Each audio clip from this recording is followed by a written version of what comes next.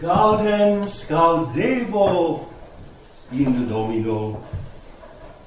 Rejoicing, I will rejoice in the Lord. In the name of the Father, and of the Son, and of the Holy Ghost. Amen. Rejoicing, I will rejoice in the Lord, and my soul shall be joyful in my God.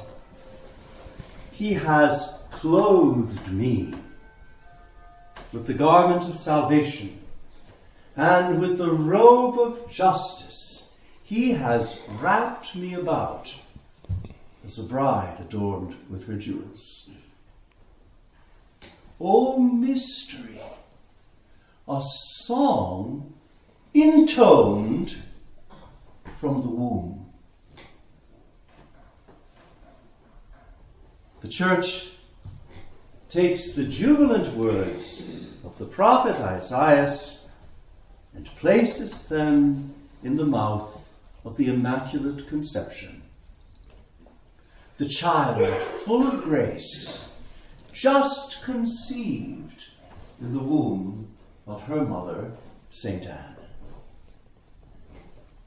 Dear brother Isaiah, I shall make no secret of it. The choice of your name came to me from the introit of today's Mass.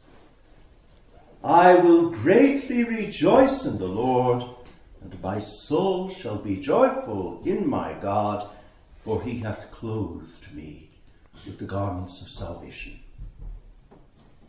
Now, to really grasp the text, one must sing it indeed as we sang it at the beginning of this Holy Mass. Because the exegesis of the text, its hidden meaning, is brought out in the ravishing third mode melody composed by Dom Potier, a monk of Solesmes, and later the abbot of Saint-Vendrille. An amazing piece, because it soars pure as crystal in a kind of ecstatic cry of undiluted joy. Joy in God.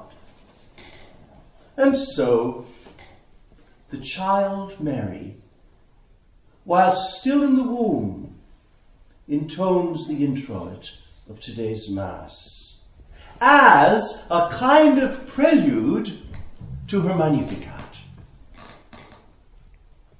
The child Mary, just conceived, begins to sing, and with her the whole Church sings. The joy of the Immaculate Conception springs from the mystery of the cross. The Collect says that Mary was preserved from all stain in foresight of the death of Christ, the fruit of her womb, on the cross. The prayer that we've been saying as a novena in preparation for this feast of the Immaculate Conception puts it this way. Our Lady was preserved from original sin, wholly sanctified, filled with grace by virtue of the blood of her Son, before even she had given place for that blood in her virginal womb, before that blood was poured out on the cross. The tree of Eve's mourning and weeping becomes for Mary the tree of an unutterable and exalted joy. Mary is the first to taste of the sweet fruit of the tree of life. Mary is the first to sing of the joy of the cross. And the Collect made us ask that we, by the Blessed Virgin Mary's intercession, may come into the presence of God with clean hearts. St. Paul says that the God and Father of our Lord Jesus Christ chose us in Christ that we should be holy and immaculate before him. This standing before God in holiness contrasts with what we heard in the lessons at Matins this morning. The fear of Adam and Eve, who upon hearing the sound of God in the garden hid themselves from the face of the Lord God among the trees of the garden. The naked Christ, naked, I say, to repair the nakedness of the first Adam. Naked, I say, to clothe the new Eve in the garment of salvation.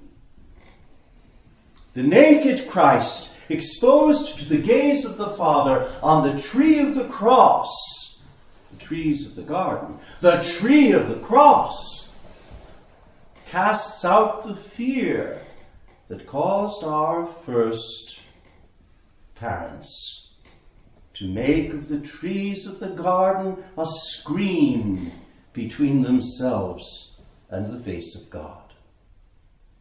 The first effect of the grace of Christ is that it makes us come into the presence of the Father as we sing every morning in the Benedictus at Lauds, free from fear. For you, says the apostle, have not received the spirit of bondage and fear, but you have received the spirit of adoption as sons, whereby we cry, Abba, Father.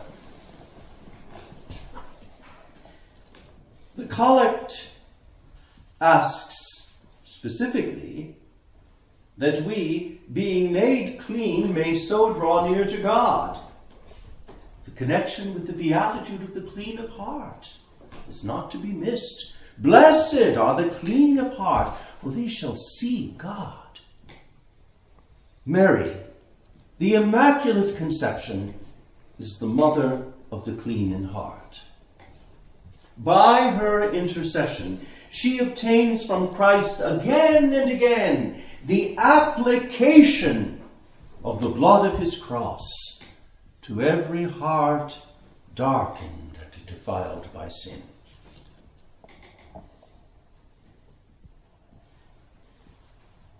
The secret of the Mass will return to the same petition, asking that we may be freed from all our faults by Mary's intercession.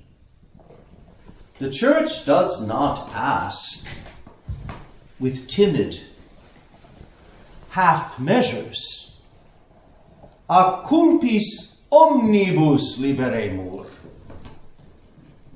What a stupendous petition.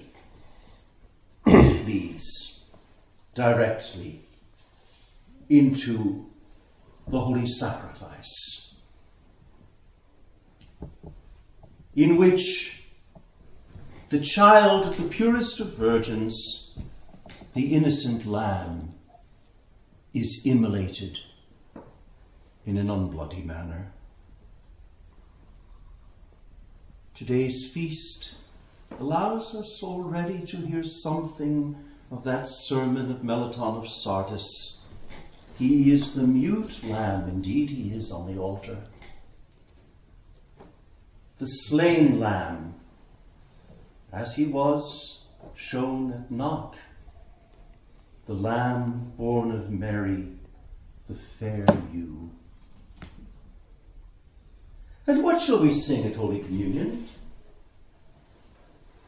We shall sing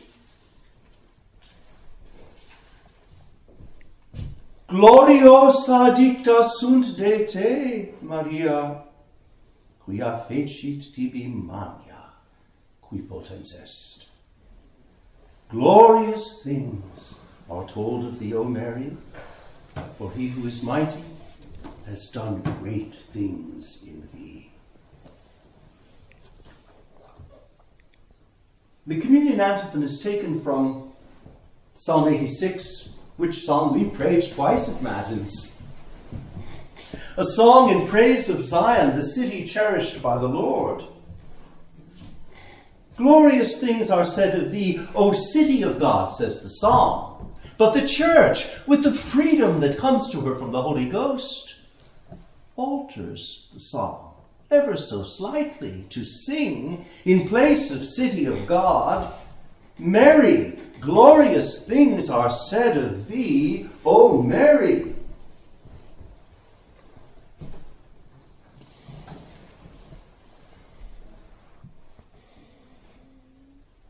In the prayer after communion, what shall we say? May the sacraments which we have received, O Lord our God, heal in us the wounds of that sin from which thou didst alone preserve the Immaculate Conception of Mary. So you see that today's Mass of the Immaculate Conception is artfully constructed of interlocking parts. And it requires the closest attention of those who would benefit from its teachings and through it receive the sweet light of today's mystery.